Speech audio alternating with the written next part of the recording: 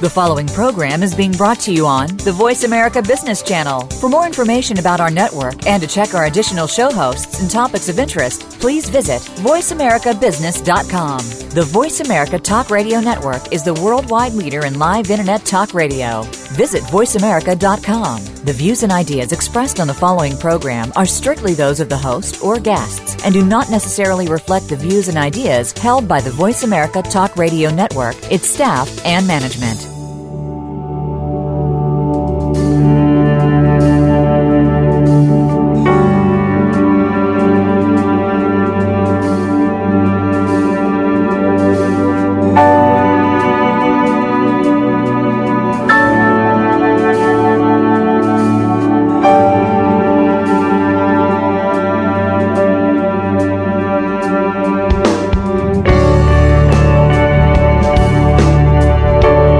My guest today is an established authority on the psychology and technology of leadership and also organizational transformation. Cleve Stevens, PhD, has been formally engaged in the field of leadership development for more than 20 years, serving as an advisor and leadership development consultant to top business leaders and Fortune 500 companies in North America, Europe, and Asia.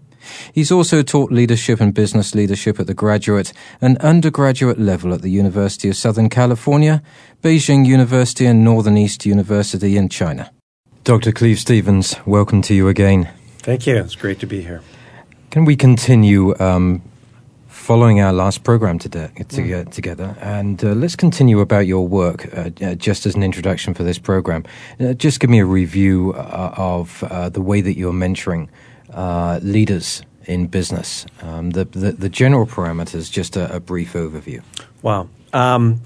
I actually don't view it as mentoring as much as I view it as substantive development. And so obviously that involves some of the more traditional mentoring approaches.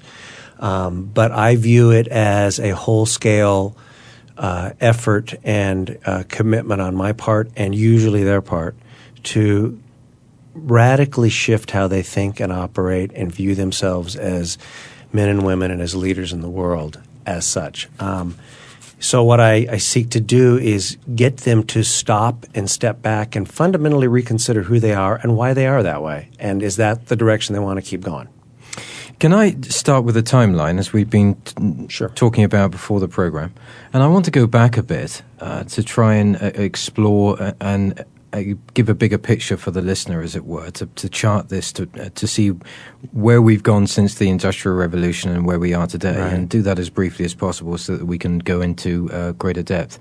I wanted to talk about the definition of ethics as to the way that it's appointed to the leaders of business that you are working with.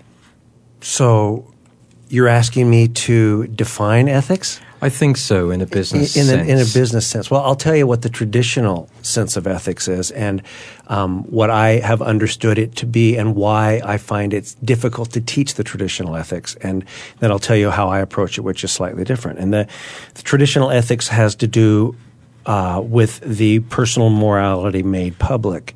And that personal morality tends to be understood in a series of restrictions that are placed on the individual. And it's seen as a reaction against, don't do this, don't do that. You can do this, but don't do this. Be careful over here.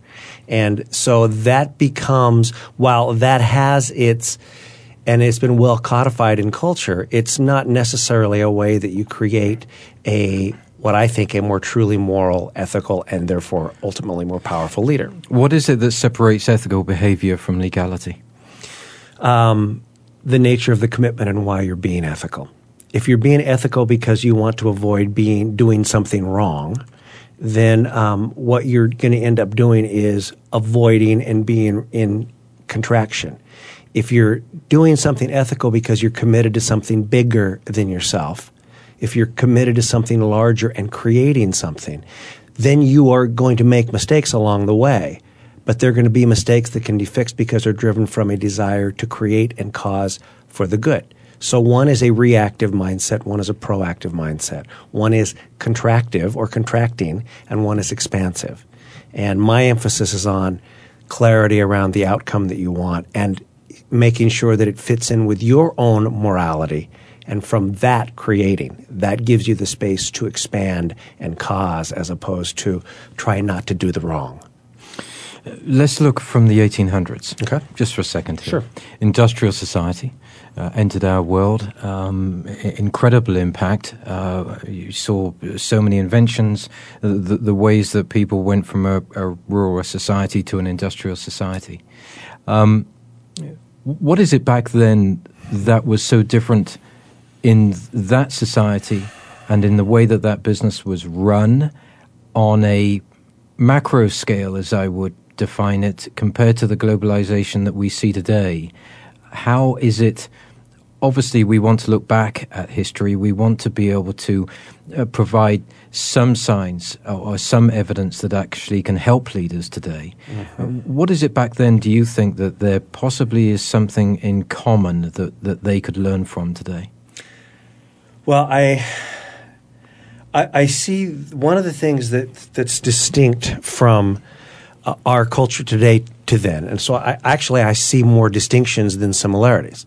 And the challenge, but the distinction is something we can draw from, because back in the 17th, 18th, and 19th centuries, the notion of being more of a part of a larger whole, i.e. the community, part of a emerging culture, was embedded in the psyche of most people. There was a natural sense of, I am a part of something larger, whether they ever consciously thought of it or not. If we jump 300 years or 200 years to the present, what you see is a mindset that says, it is all about me, and I am a very transient culture, and so I have to look outside of me to find what my bearings are going to be, as opposed to know what those bearings are. It doesn't mean that people are any less ethical in a certain sense, but it means that they don't have the natural grounding that we had in a more communal sensibility. Well, I mean, today you had the challenge probably from the early 1900s of population growth, of technology, of oil, of the paraffin lamp. That certainly changes the way that leaders have to think. That changes the way, and what that creates is greater mobility. All of this creates more transience and less certainty of where I come from and where I'm going. And so, yes, the Industrial Revolution changes so many different things, but what it changes that affects the way people show up in culture is an understanding of who they are and where they're going. That's not as innately built in. Now, there are downsides to that, because the freedom to move about creates the space for us to create and to think in terms of, who is it that I want to be and what do I want to do when I grow up? We didn't have that 300 years ago as much. It was the exceptional people who thought in those terms, the people who founded different cultural iconic realities. Today, they're thrown into that kind of a social, intellectual, and emotional welter. And there's not a certainty about where to go. Hence, some of the rise we see in fundamentalism, which is a reaction to that. What do you think the core definition, core differences between the relationship between the employer and employee was back then over now? Well, obviously it was very subservient. We had a society back there where you had workhouses and dreadful conditions, and you had a society that, as quoted by Milton in Paradise Lost, that went from a barter society to people with freeholdings and bartering with goods to a real world, although it had been so before, but a world now challenged by the conversion of goods through money. But right. How did that all change? How is it different now? How has it changed today? Well, the downside I just got through describing is a lack of a sense of where you come from and where you're going. The upside is that there's a much greater sense that the individual in the organization matters, as opposed to, as you said, a subservient model where everybody knew their place and you simply did what you were told, and the space to think about where you could and might go and who you might become wasn't present. Today, people are told that who they are as individual actually matters by culture. Now, if that is acted out in the business, it remains to be seen. But it certainly is something that the leader today has to deal with that he didn't have to deal with long ago. In fact, one of my colleagues is inclined to say that we must today treat all of our employees like volunteers, because there is such a freedom of movement. Now that the economic situation notwithstanding, the freedom of movement requires the leader to be able to have to think about his people or her people fundamentally as somebody who has the possibility of getting up and going some other place. It's a whole different burden added to a corporate leader. They can't just assume that everybody's going to want to stick around the way they did even 50 years ago. I mean, 50 years ago, people could assume that if they got a decent job, they would spend the whole of their life in that job. Which was, in the main, the way that it happened. That's exactly the way it happened. Today, the average college grad can expect to have 4 or 5 different careers and up as many as 10 different jobs before they retire. I'm not talking about short, quick term. It's a dramatic shift in our mobility, which has an upside, but it has a downside. Let's look at the role of the CEO, the leader. Okay. He has a huge challenge, doesn't he? I mean, when you talk to these people, you're good Lord, you're talking about a man or a small group of people or a board who not only dictate how the employees are going to live and work, they dictate how the consumers are going to react to what he says and what he does about his company and how he creates his product. And thereafter, you have a man here or a woman who really does dictate to a great extent, if it's a large company, the social structure. Sure. Yeah. I mean, are they aware of that when you talk to these leaders? No. As a rule, I don't think that there is a comprehensive – I think they're aware of the pressures that come from that. I think they're acutely aware of the different important responsibilities they have. But in terms of recognizing that they dictate the way the social structure goes, which I agree with you completely on, I do not think they see that. I think the majority of them do not want to see that. That's a remarkable responsibility. The truth is, the best leaders do, but the majority don't. You know, some years ago, I can remember getting into trouble in a job after I first graduated, and I can remember my boss in London saying to me, when you're in here, you're thinking business, nothing else. People don't matter. Mm-hmm. It's the bottom line. It is business. Mm-hmm. Your personal feelings about the other people around you take it out. Right. It's not part of it. Now, that's not the case now, is it? It's not the case, and for good it's not the case, if the leader is smart enough to understand that is a good. Because a lot of leaders would wish for a day when they could do that, because it seems a lot easier.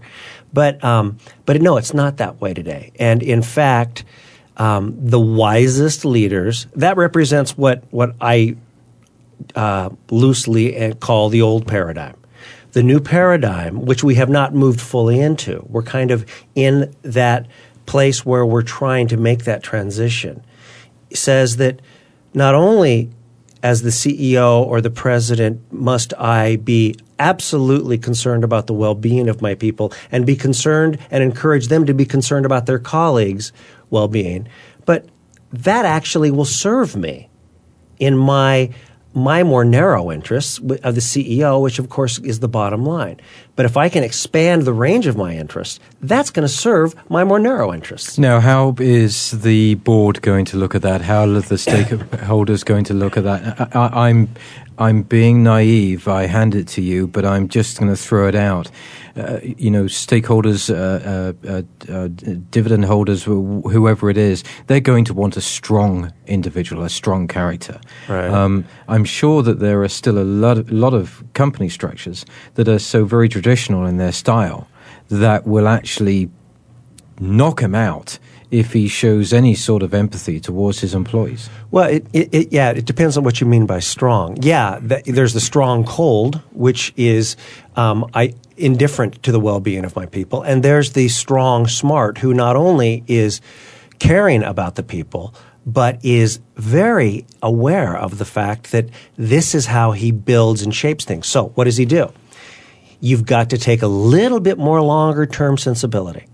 And you have to be willing. Now, the real strong leader is willing to enroll and teach his board how to get from A to B and not assume that how we've always gotten there is how we're going to get there. So there are some fundamental shifts that what I call the really strong leader, who has the bigness of character to be empathic, at the same time knows that there are going to be many old school players on my board of directors, and I've got to figure out how to satisfy some of their more basic needs. And, quite frankly, I've got to persuade them that there's a very strong cause and effect relationship between empathy and results. You know, there's a very strong think tank in this country that says that product, quality, and delivery is everything. Mm-hmm.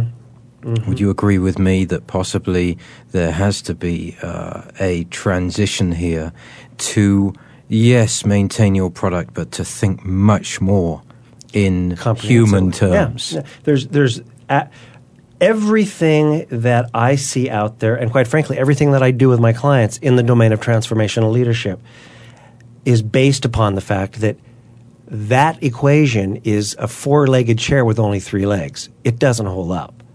The equation that you just described, you've got to bring the human into it because, as I have said in our conversations before, David, the human is what drives the business, not the product. You need a doggone good product, of course, and you want excellence in that product. But the product exists because the human exists, and the product exists for the human. The Sabbath is for people, not people for the Sabbath. You know, it's getting our things in order. Let me just repeat, give you a quotation here. Ethics is a broad and murky area, and the workplace is full of ethical dilemmas and issues. That was Orsini and McDougall from 1999. Mm-hmm. Another one is, therefore, employees feeling the pressure to perform may resort to unethical decisions in order to meet the goals that they feel are unreasonable. This can happen at any level of management. What is it that you think that is telling us? It's amazing that ethical decisions have to be made all the way down through the food chain. Sure. And so this is why I began this program by talking about the ethical dilemma, because it has to be absolutely refined, defined, and nailed down at the top for it in order for that to work cohesively all the way down through the chain. Well, you know, if I could, let me explain and make a distinction between the old and the new paradigms the way I understand them. And it speaks exactly to how we address the ethical dilemma. Or, see, ethics is about how we should live our lives. It's not just about rules and regulations. To be a truly ethical person means I've made a clear decision about how I want to live my life. That has at least as much to do with the goals and the ends that we're after, not just the means by which we get there. Now, is that not how the Founding Fathers intended it to be when they created a republic? I think that would be... That essentially that it was a republic with a civilization or a country that was based around the rule of law as being the pivotal success of that society. The rule of law that was built, and beneath the rule of law, what the rule of law was built on was an end toward which we were looking. What was the life that we should live? The rule of law was not for the sake of the law.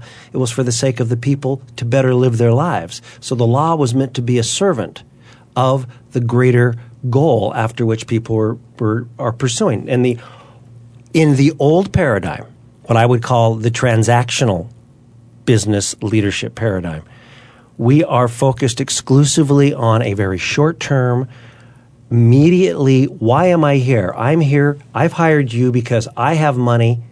You have labor. I need your work. You need my money.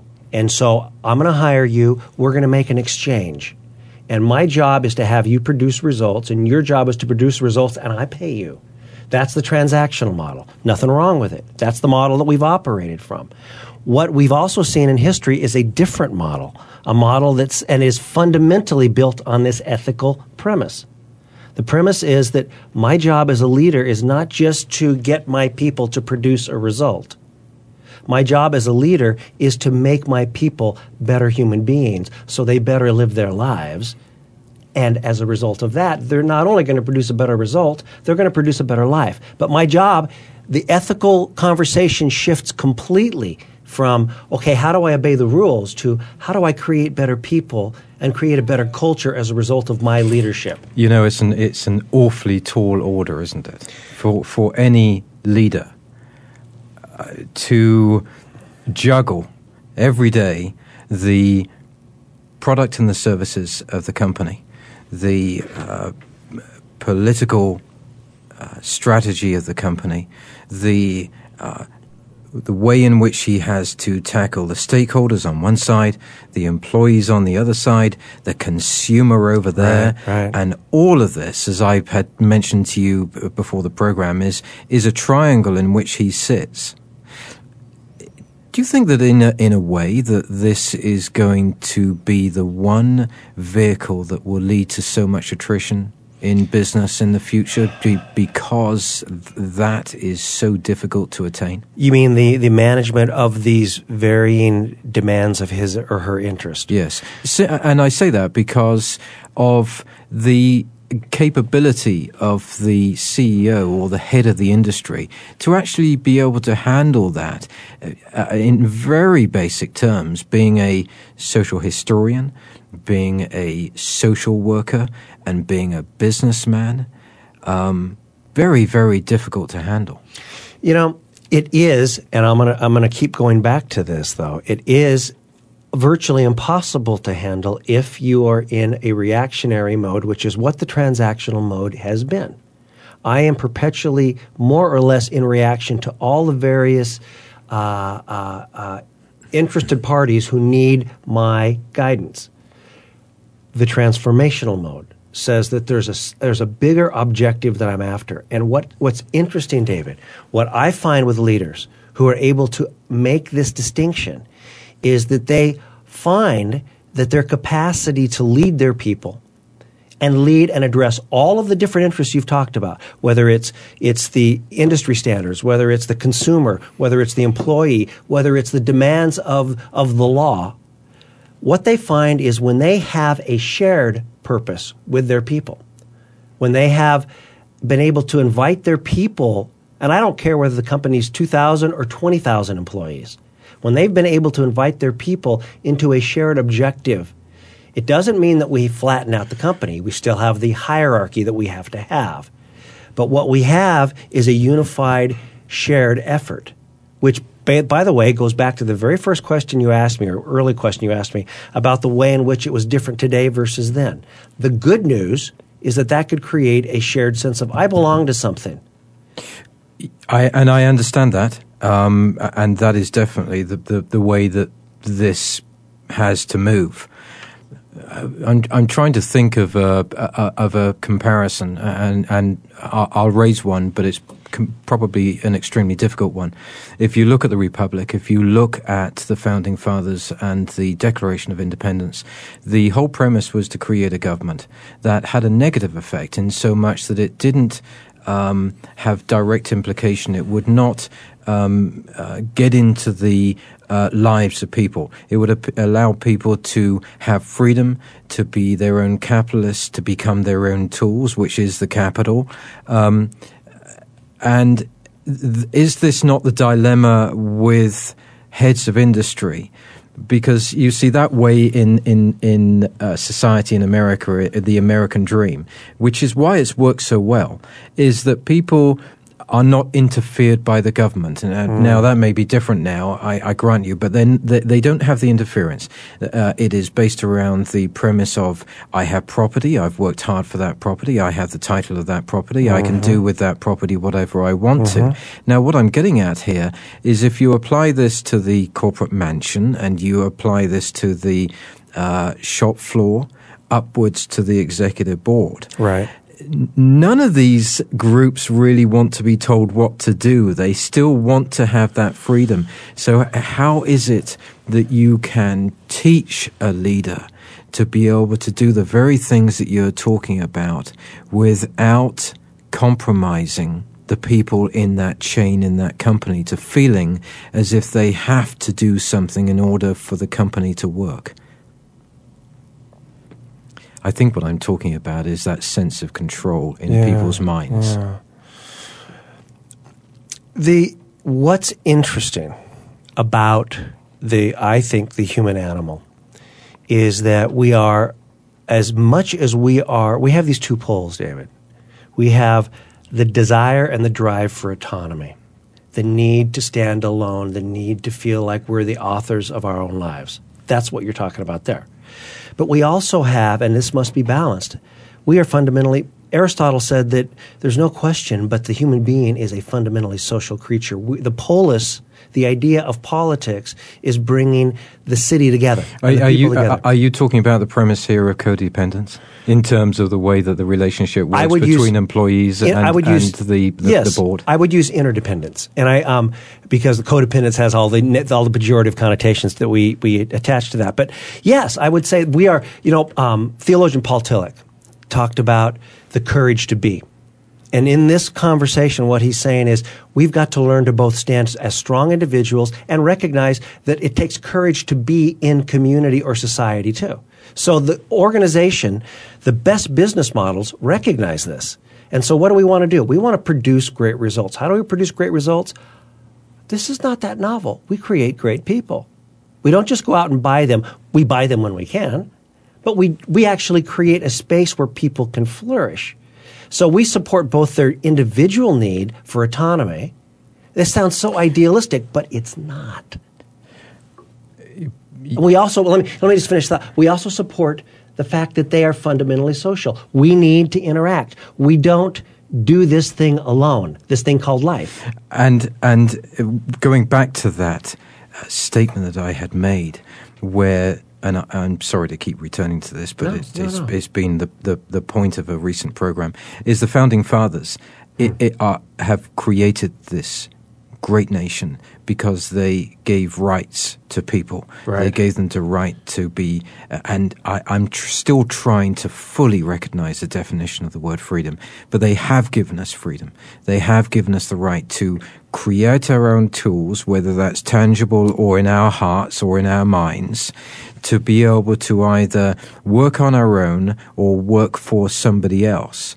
Now, is there any way that you can train leaders in a big business to look at employees now not as employees being paid, but to look at employees as their own capitalists, their own tools, and actually saying to them, you know what, you're in this organization because you've got a tool that I need to make this organization work, and you're as important as every other cog in the wheel. And I'm just trying to ensure that I understand what that leadership role is that you are allowing them to become. Well, and what I'm trying to describe is exactly what you just said. It is when the leader recognizes that we're partners. You may be 3 levels down from me. I may be the senior vice president of sales, and you may be 4 levels on one of my salespeople. But you, in fact, and I are partners. We're playing a game, and the game is not just producing results. That's there. Now, does the old human enemy come in there, though, of ego? Of course. There's virtually no. But see, here's the deal. You see, the ego for only the most highly evolved soul, whatever that means, remains a driving force. But so does the need to connect, the need to share. But let's take it out of this idealistic notion. Let's look at it from enlightened self-interest. I know that if I serve you as my follower in a way that you're smarter and stronger and better, you're going to play better. And so if I am doing this from an egotistical point of view, I'm going to be better. The problem is most people are ignorant egotists. They're unenlightened, self-interested folks. So what I'm saying, though, is what happens for people when they begin to engage their employees, even some of the most cynical, hardened business people that I've worked with, when they begin to engage their employees from a different point of view that says, yes, we're in this together, and my job is to have you win as much as have me win. What happens is a part of our nature. Lincoln used to talk about this as the better angels of our nature. And you and I were talking about Lincoln earlier. The part of human nature that is vital and alive, that is non-egotistical, but doesn't abnegate the needs of the individual, but says, we can do something together, and we're better together than apart. So when you are working with these leaders, you are looking at two areas. You're looking at one, formally, how to change the mindset of the leader in so many ways. Yes. Not just as a businessman, but actually changing his not only his outlook on those he's serving and those that he's providing a living to, but moreover, you're finding out how that leader has to change here, how he has to take his life up to now and say, this was right, that was wrong, and this is what I'm talking about in these programs, in drawing that line in the sand and charting back, as I do with my programs, to people's childhood. So that you can now, in your 40s or 50s, you can say, this is where I was, but I need to be here to be able to service a completely different world. And that's the way that you approach That's them. absolutely right. So I start from the assumption that people really can grow and change. We now know that the brain is not 15, 20 years ago, neurologists would say the brain is still largely hardwired. We know that's not true. We have a plastic brain pattern. Now, the net result of our capacity to change is we have to really want to change, and we want to expand. But let me back up for a second here. There are two things that go on in the transformational model. Two things, basically. I'm concerned that the individual leader grow and become stronger, become smarter, become more capable and competent as, first and foremost, a leader. I say first and foremost. First as a leader, but foremost as a human being. The second thing I'm concerned about is how they actually shift the culture of the organization so that their people grow and become. What I will guarantee each one of my clients, and I do this with every time I start with a new organization, I guarantee them, if they're willing to take this model on fully, not only will they enjoy their lives more, not only will they experience a greater degree of power and autonomy and empathy and joy, but they will produce far better results than they've ever imagined.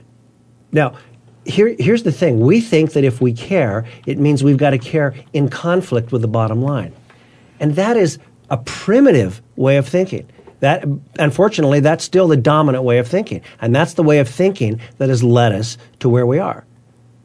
I see every day in my work with executives in North America and Europe, every day I see executives who are beginning to make this connection, that if I really confront myself, and that requires going back to my childhood a little bit, just like you said, if I really confront myself about what drives me and what I really want, it's not going to be as far off from what I would like to want me to believe. In other words, what I think I should want is much closer to what I really want than I realize. You're actually talking about the ability for leaders to face up to their own fears. Absolutely. And in doing that, I would presume that a leader of a very large company has a lot of fears right now. He has stakeholders on the one side. We need to make profit. We need a good bottom line. You have employees on the other side. Less now the unions. Mm-hmm. But that last part of that triangle that I've talked about, I want to know, what is the correlation between the employees and the consumer? And how does the leader see that? Because surely the consumer and the employee in a very transparent society where people generally are becoming, I'm not sure intelligence is the way to state this, but certainly common sense is slowly coming back. Yeah. How does that work? Well, let me tell you. If you would indulge me, I will try and do this briefly, but the methodology that I work with my clients on has to do with addressing 4 fundamental human needs. And I say that if you are able as the leader to address these 4 fundamental human needs, 2 things will occur. 3 things will occur. First of all, your employee satisfaction will go through the roof. And what we know about employee satisfaction in a reasonably managed company, You don't have to be a great company. When employee satisfaction goes up, there's almost a one-to-one correlation with customer satisfaction. And what does that result in? The third thing is better results. So this is what I tell my executives when I'm first beginning to work with them. If you're willing to think that your responsibility as a leader has to do with addressing these 4 fundamental human needs, which I'll tell you about in a second, I will guarantee you that your customer satisfaction will go up, your employee satisfaction will go up because, employee satisfaction first, customer satisfaction simultaneously, and results as a consequence. Now, but you got to be willing to address these 4 challenging needs. When you're dealing with these leaders, do you cite examples of how corporations like Enron, WorldCom in the past failed? Do you set those as targets that they should look at in all of these issues that we're covering here? Or is that negative energy in what you're doing? You know, the Enrons and the WorldComs and these other organizations are such obvious morality tales. And there are absolutely cases where I will talk about the inhumanity and how that leads to this kind of a result. And I will make that correlation. Most of my clients, by the time they've engaged in this kind of a leadership methodology, already see the connection. Because they understand that if you're willing to meet these 4 human needs, there's not going to be space for that kind of thinking. And there's not. And by the way, this model precludes the possibility of that kind of a leader thriving. It doesn't make, because there are Kinleys out there that are going to always be out there, and I don't expect to ever change a Kinley. In fact, I won't work with a Kinley. But this model makes it impossible for a Kinley to thrive. It makes it impossible for that to happen. But again, David, it's because the leader, and let me make this, if I can, let me explain to you. I know that now I'm going back, but if I can, let me explain to you these 4 basic human needs that seem beyond the pale in some cases. But if you're willing to do that, you want to talk about ethics, you're going to still have ethical challenges. You're still going to have ethical problems. But as a rule, the leadership will understand what their ethical base is, period. The needs that this leader must meet are the need, first of all, it sounds a little lofty, to love and be loved, or to be cared for and to care. That is a fundamental human need. If we are not being loved and we are not giving care away in a meaningful way, we cannot be biologically healthy. We cannot be psychologically and emotionally healthy. What is the response generally to that? When I go to that, that's a great question, because that's the one that startles people most. What the hell are you talking about? Yeah, it's more like you should really be sitting in my sitting room at home, having a cup of tea with the family, talking about these issues. Did I walk in the wrong door? Is this the Baptist church here? What are we talking about? Love. Well, so I have a lot of executives who immediately sit back and stiffen up when I say that. But I just keep going, because what they begin to realize is that they want to care. Because so number 1 is to love and be loved. That's where I get the biggest resistance initially. Now, what's interesting is when they get the value of this, the ones who are the most resistant are the ones that get most excited about it. Are they usually lying on a couch when you're talking to them? They often end up lying on the floor, but it's not a therapeutic process at all. The second need is the need to grow. If we are not growing intellectually and emotionally, we are in the process of decay. The only alternative to growth is death and decay. There is no such thing as maintenance and stability. That's an illusion. There's no place in nature where you see maintenance. Even in well-balanced ecosystems, what you see is expansion and death. Those are the 2 things that are at play. If we as human beings are not growing and not becoming stronger and smarter, we're in decay. So the second need that this type of leader must address, first of all, with his direct reports, and then seek it out, is the need to grow. The third thing is the need to contribute. The need to make a difference, to know that what you're doing actually serves something larger than yourself. It's a law of life that which does not contribute gets eliminated. And we know that. And so if we're, I've 10 years ago, I was working with a $17 billion company. And it was times were pretty good. It was just before we hit that little dip that we now look back as being a very minor recession compared to today. And this client was flourishing. And they had a number of people in what I call the Out to Pasture Club. They were senior executives who at one time were really great contributors. But today, they didn't have any space for them, so they gave them a corner office and gave them menial things to do and paid them $250,000 a year. That's the Out to Pasture Club. These were some of the most miserable people on the planet because they knew they weren't contributing. And my advice to these executives was either give this guy something to do or fire him. He'll be better off that way. Well, I think that might be appointed to men in general. There's a lot of evidence to show that when men retire, yes, that actually their soul and their mind actually degrade so far that right. in many ways it can lead to the end of their lives. That's exactly right. And that is probably less about being busy and productive and more about the fact that they cannot contribute. That's exactly right. That's why you see the death rate spiral when somebody retires, whether they retire at 50 or 75. You're absolutely right. The fourth need is the need for meaning. We are meaning-seeking creatures. If we don't have meaning, we will make it up. And we cannot be happy unless what we are doing feels meaningful. Now, that doesn't mean we want to make our employees all go out and crusade to save the world. It means that they have to get the connection between what they do is meaningful for the people and the products that they serve and the people that are touched by that product, or what they do is important for the people beside them.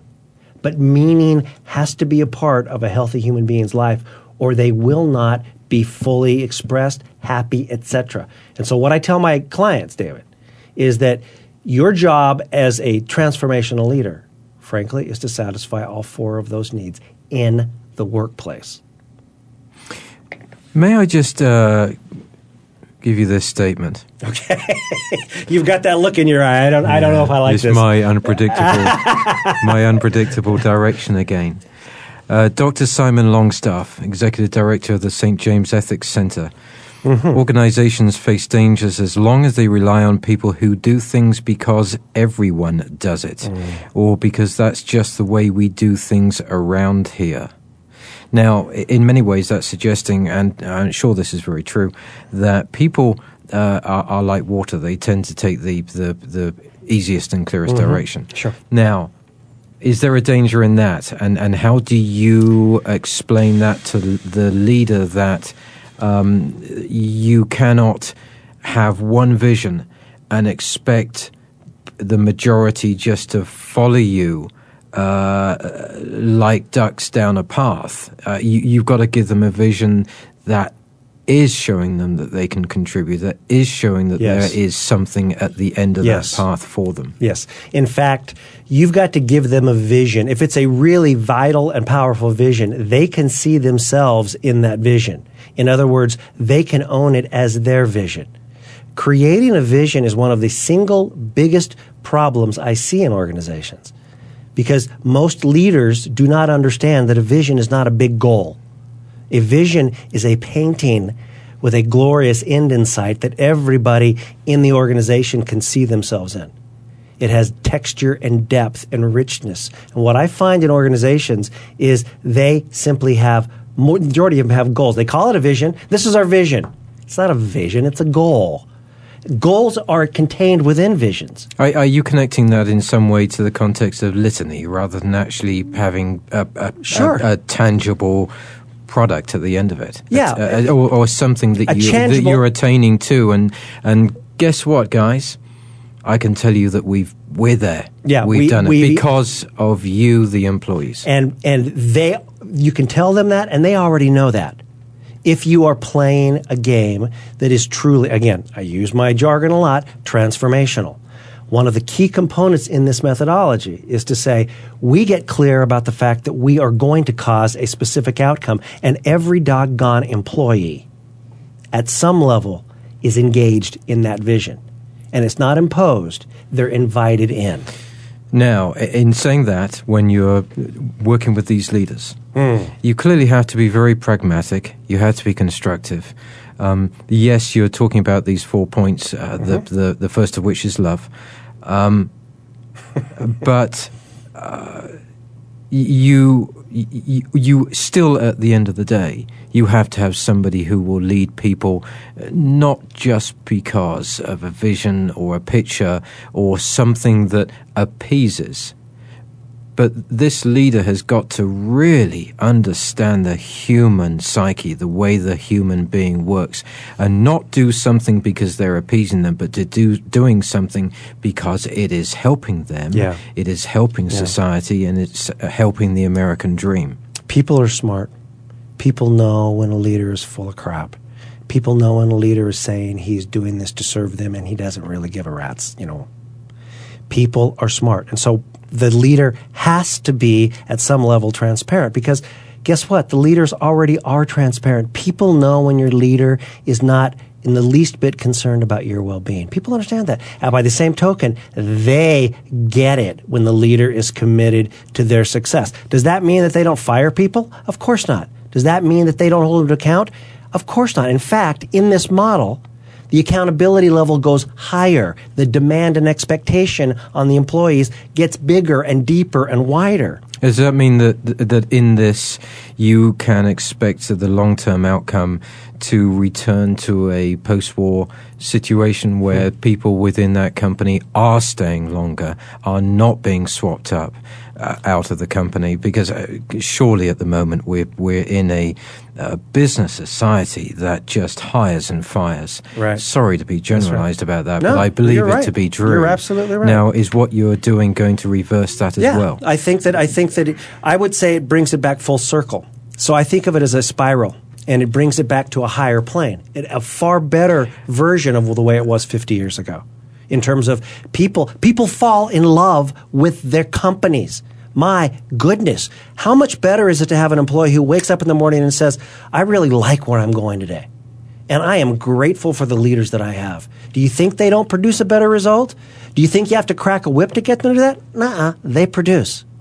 And they are much more likely to stick around. Okay, how do you translate that from being a fairy tale or utopia to being reality for these leaders? Because these leaders, no doubt they're in their positions because they're very smart. Yep.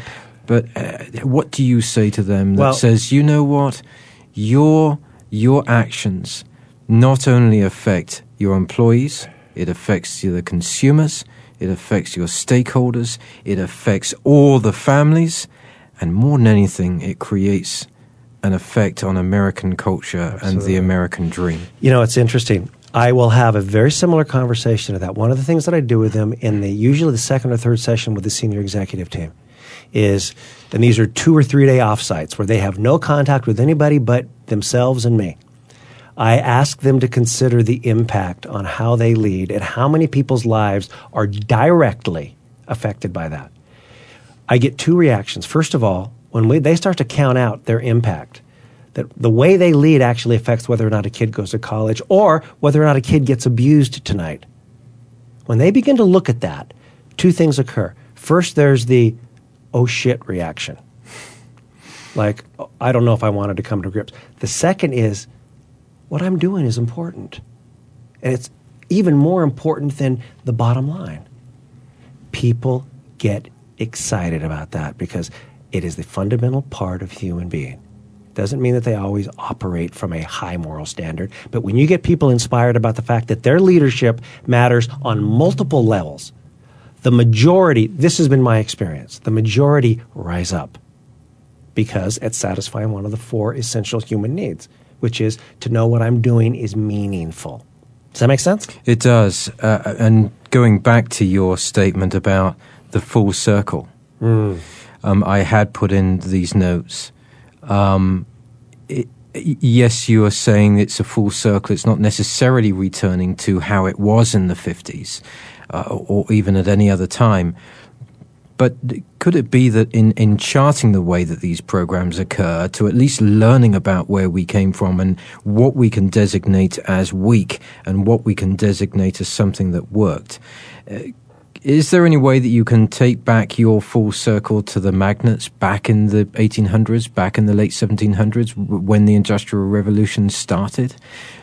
because it was simpler, because they didn't have the technology, social problems, family problems, a breakdown of that original intent that the Founding Fathers wanted with liberty and law? Again, the reason I say yes, but let me qualify that, because the reason I say it's a spiral, meaning it's not just a circle that's flat, it's a spiral that rises up higher, a spiral that's evolved to a higher plane. We can come full circle. We can go back to that place of greater moral commitment and joy of commitment, but it's going to be different, because there were a lot of bad things back then too.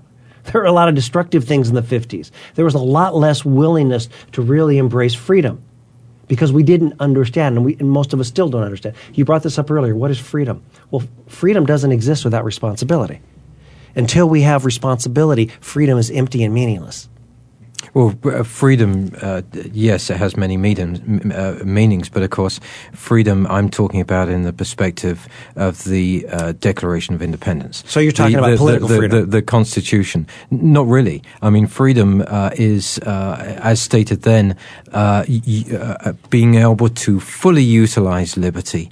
Being able to fully utilize liberty and law and the right to be your own creator, your own developer, the right to essentially at the end of the day, in the American dream, to be your own destiny. Absolutely. Either succeed or fail, and that is what this country is about. Absolutely right. It is not a European model of socialism with everything nationalized, and I'm going to sit down and watch the television for the day. I shouldn't have said that. But that is what's so successful about this country. There is little doubt about it. It is our commitment to individualism, our commitment to the sacredness of the individual, and to what it means to be truly autonomous. And again, that is exactly what the new paradigm in business addresses. You talked about going back to our childhood. How do I confront the things that limit me, that cause me to play small in life? Well, every leader that goes through this process is forced to confront that so that they can realize their freedom. How do you recognize over the course of this work with them that they are indeed changing? There are 3 different types of results, 2 primarily. One is more subjective, meaning are they experiencing life in a richer way? Are they empowering and moving their people? So this is subjective. Do their people want to follow them in a more aggressive way? Number 1, the subjective, am I growing, am I happier? 2, what am I producing? I use the exact same results to measure myself that any business does. Recently, when 2 years ago, I began with a client, and in our first session, the CFO said, "How do you measure your results, Dr. Stevens?" And I said, "I measure my results by your results. If you are playing this game, you will at the way it's designed. If you play this game, i.e., the new paradigm transformational game, I guarantee you, your results, the hard measurables, will go up." So how do I measure whether or not the leaders are growing? I will look at their satisfaction, I look at their people's satisfaction, and I look at the results they're producing, hard and soft. What about them? How will they, in the final 1 minute of the program, unfortunately, oh my goodness, recognize in themselves that they are not only changing personally, they are changing corporately, they are changing ethically, and they are changing because themselves had the foresight to be able to look around at everybody else and see the evidence of their own hard work? The way that I understand that is very simple. They will find a level of what in the jargon of the industry that I work in, they will be fully expressed. They will feel empowered, and the people in their lives, their wives, their children, their husbands, will experience them differently. And when that begins to happen, when you have your followers saying, "I love following you. You're the best leader I've ever had." And when you have your husband saying, "Honey, what's happened to our relationship?" That sounds idealistic, But believe me, this work changes people's lives. It's the truth. And that's how I measure it. So Lincoln was very right when he talked about regularly having a wet bath in order to become more humble, to get the feedback, to be able to take criticism in an easier manner without hitting the heart or hitting the mind or feeling threatened. That the central to this process is the wet bath, the ability to listen and get other people's perspective. And that's the growth doesn't happen, and because we're subjective creatures, we don't see ourselves fully. We need other people to help us understand where we're on and where we're not. That's the wet bath you're talking about, I think. That's the feedback, the opportunity, and that takes courage. But when it comes from people who say, I care about your well-being, so I'm going to tell you the truth, not because I have an agenda, but because I give a damn about you, you're out to lunch here. Now, it's amazing how willing people are to hear when they know the feedback is coming from someone who says, I care about you. Seriously. Dr. Cleve Stevens, it's been a pleasure to have you back on the program today. Absolute joy. I'm going to look forward to you returning, I'm sure, on Likewise. a regular basis. And to our listeners, I hope that you have enjoyed this program as much as I have. You can gain information on this and any other program in the series at davidgibbons.org. Meanwhile, wherever you are in this world, good morning, good afternoon, and good evening.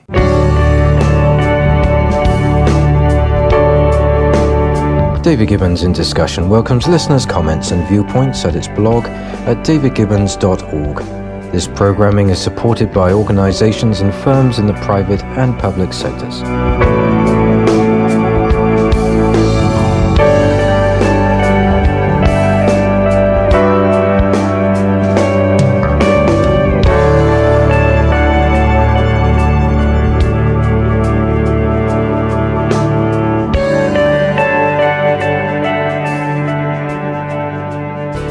Thanks again for listening to the preceding program, brought to you on the Voice America Business Channel. For more information about our network and to check out additional show hosts and topics of interest, please visit voiceamericabusiness.com. The Voice America Talk Radio Network is the worldwide leader in live Internet talk radio. Visit voiceamerica.com. The views and ideas expressed on the preceding program are strictly those of the host or guests and do not necessarily reflect the views and ideas held by the Voice America Talk Radio Network, its staff, and management.